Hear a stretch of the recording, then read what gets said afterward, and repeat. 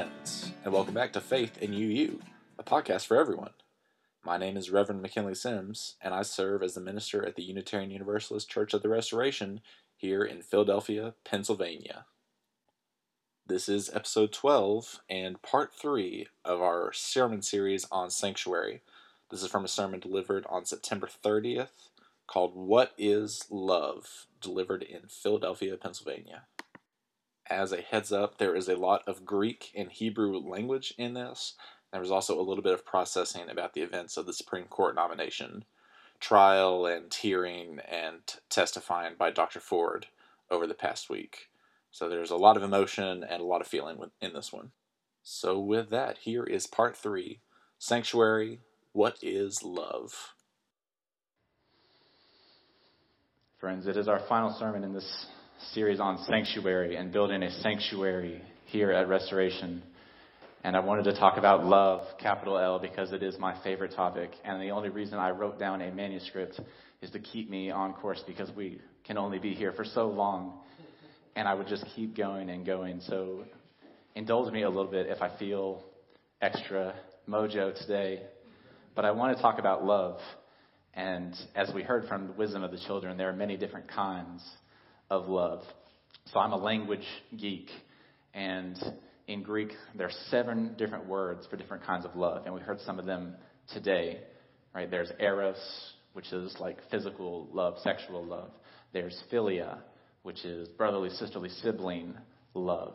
There is storge, which is familial love for a parent, for a child. There is ludus, which is like flirtatious, playful love. There is philatia, love of the self. And there is pragma, which is love born out of duty or reason or long-standing commitment. And finally, there is my favorite, agape love, the universal love, the love of the soul. We're celebrating our universalist heritage. And for those new folks today, we have this beautiful history window that talks about this heritage. Today is Universalism Day in UU churches, because we remember the preacher John Murray, who came from England, and he came to the shores of America preaching this radical message of inclusive love. He said that God loves everyone and no one is condemned forever.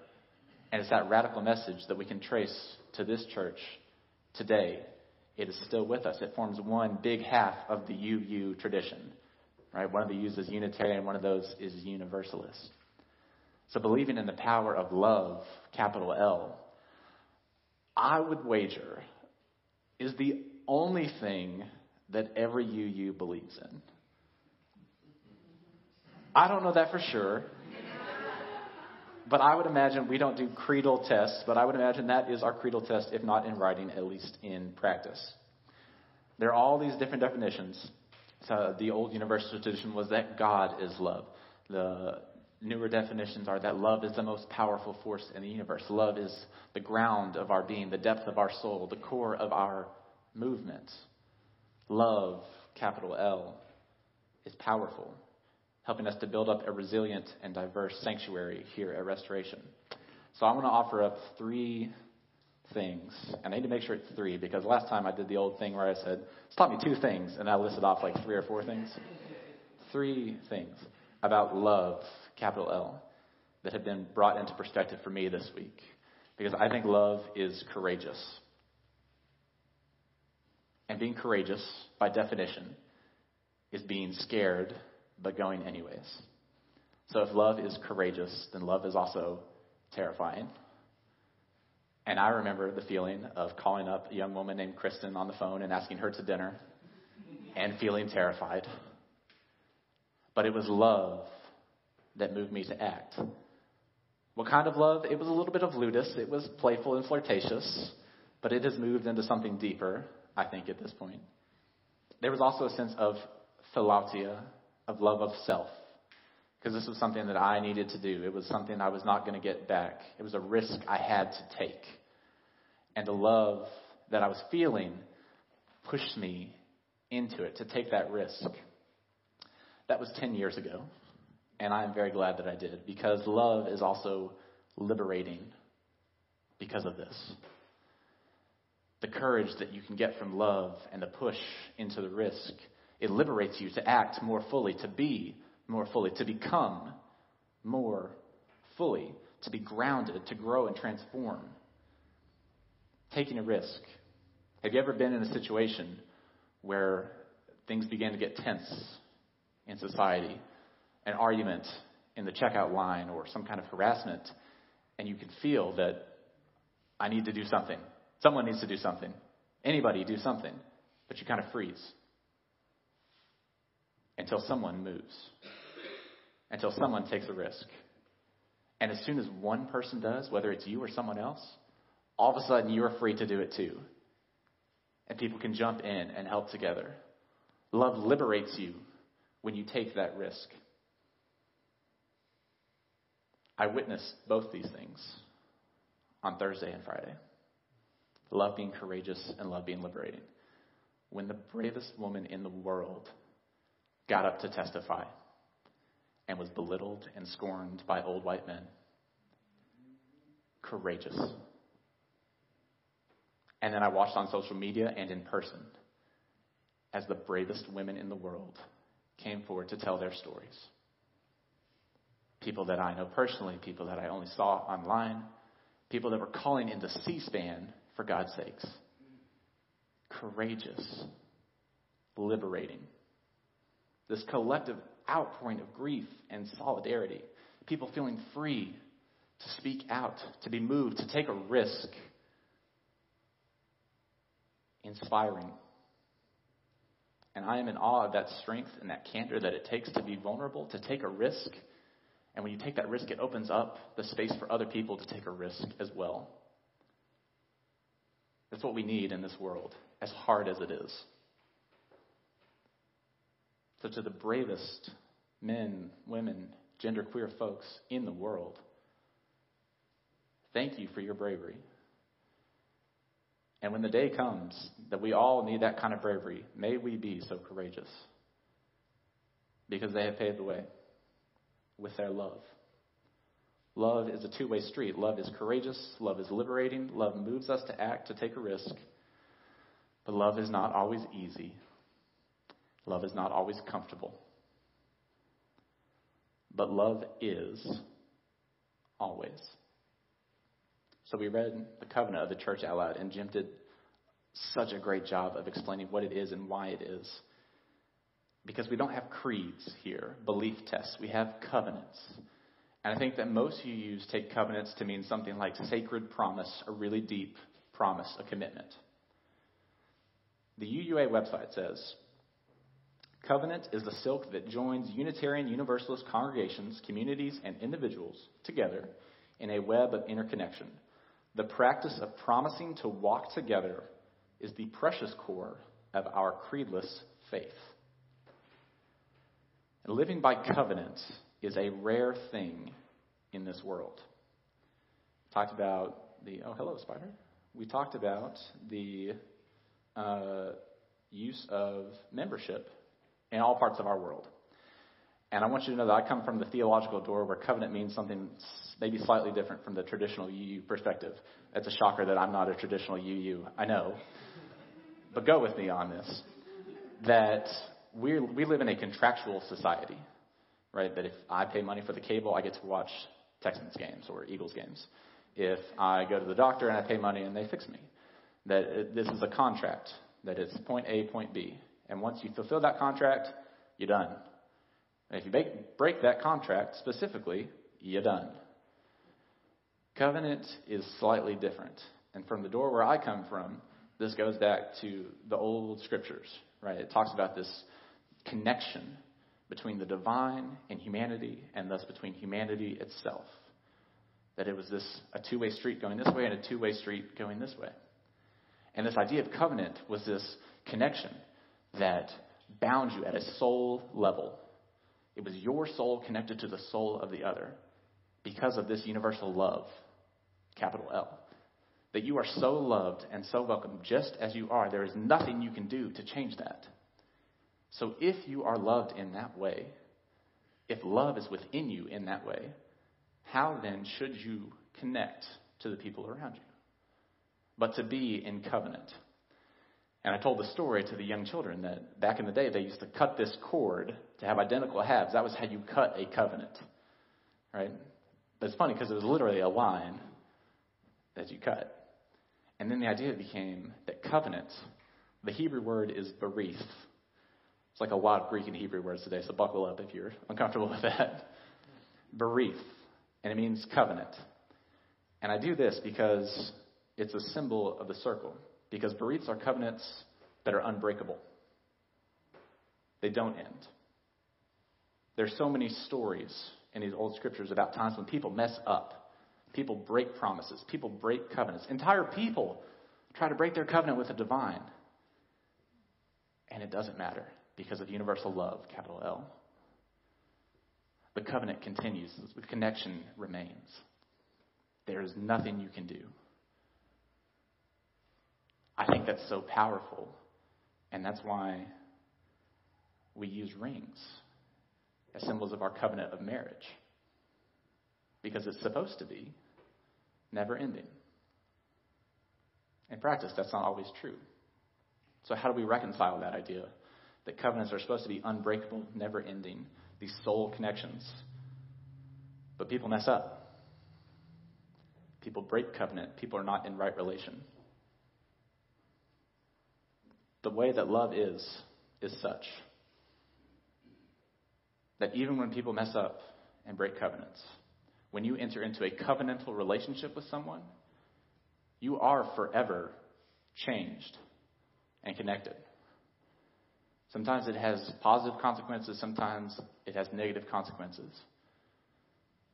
But I think about all the people I've been in covenant with, and I am changed by them. I am changed because of that relationship. And that's tough sometimes. Living in covenant is not easy, but it is deeper and more mysterious than a simple contract. Contracts are easy. Contracts are safe. Contracts are comfortable. If you don't like it, you can just go. Choosing to live by covenant, choosing to live as if you were loved with a capital L, can be incredibly hard, especially when there is so much pain in the world.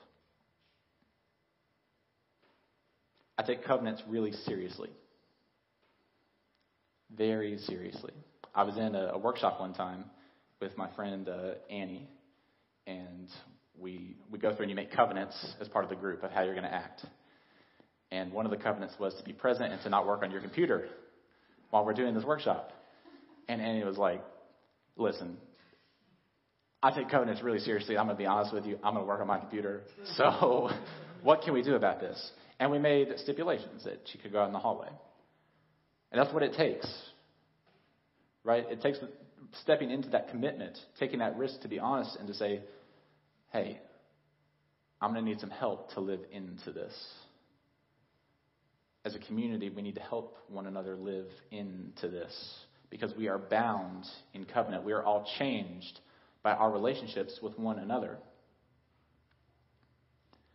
The idea that the covenant is unbreakable goes back to this other Hebrew word. It's called zimzum. Zimzum. It's a good word to say. And it's the idea that this divine love, capital L, is so expansive. Spans the entire universe, the entire cosmos. It's bigger than you can imagine. That's how much love there is.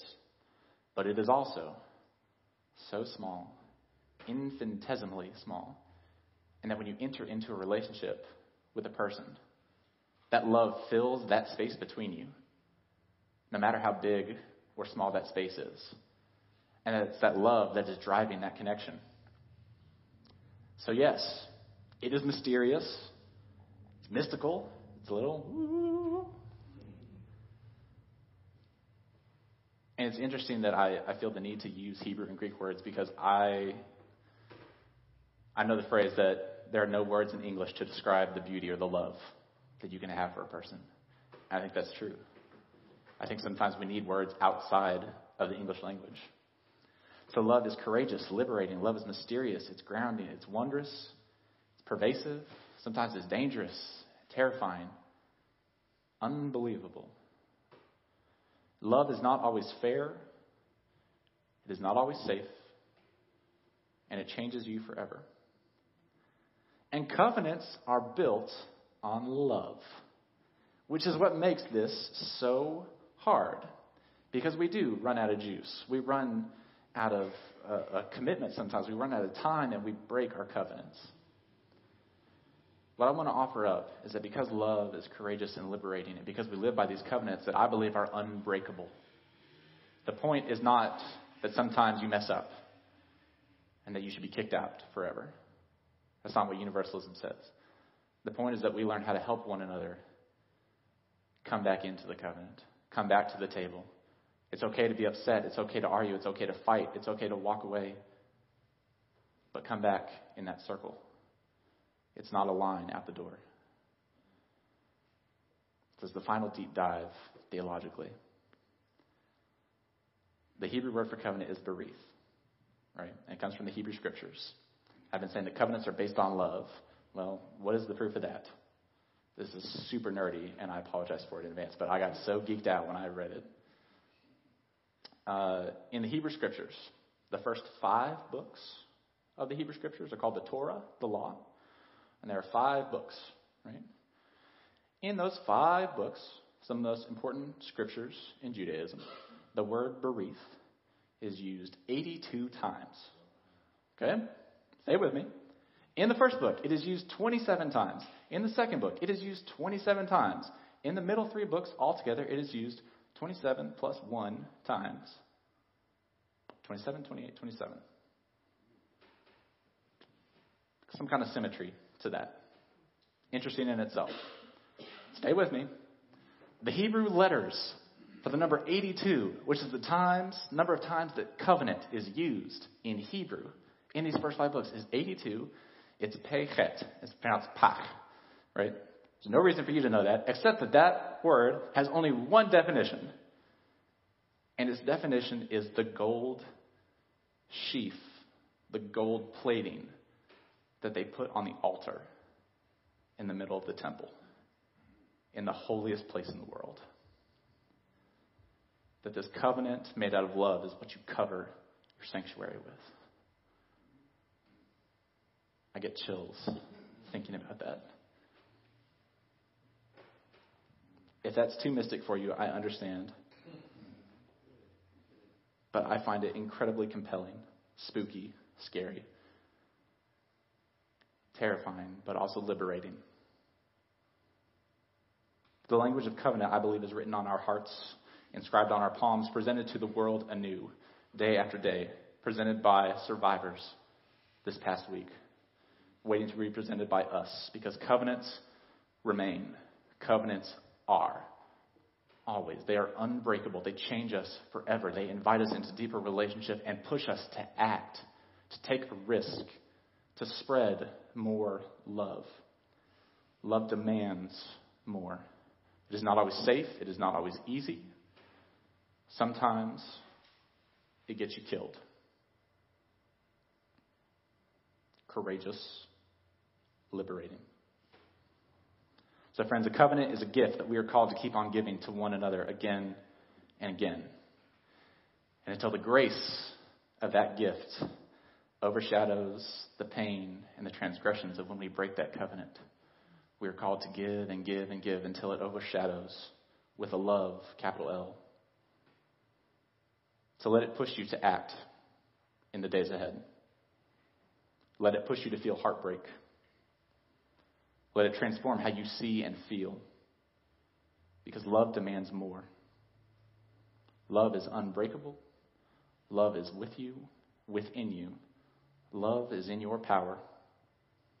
We are called to be the sanctuary of love, to practice all kinds of love, regardless of mistakes or missteps, to return to the table, to return to the altar, to put our gold sheath plating on the sanctuary, to cover ourselves in love, because love demands more. Love demands that we return to the covenant that we said we will promote and affirm, even when it is hard, because we need each other. Our community needs us to love and love and love until they don't know anything else. May that be so. Amen. Yeah, so there it is, part 3 of our sermon series, What is Love? All about building a sanctuary. As you can tell, there was a lot of emotion in the sanctuary, a lot of emotion in me, and I was glad that we got to do it when we got to do it. So thank you for listening to this 3-part series. We'll have another episode coming up next week about my story and my wandering into the ministry of the Unitarian Universalist Association. Until then, sending you love and strength and light these days. If you want to learn more about me, you can find me at my website, uuministry.com/McKinley Sims, uuministry.com/McKinley Sims, or you can follow me on Twitter at McKinley L. Sims. Grace and peace, everyone.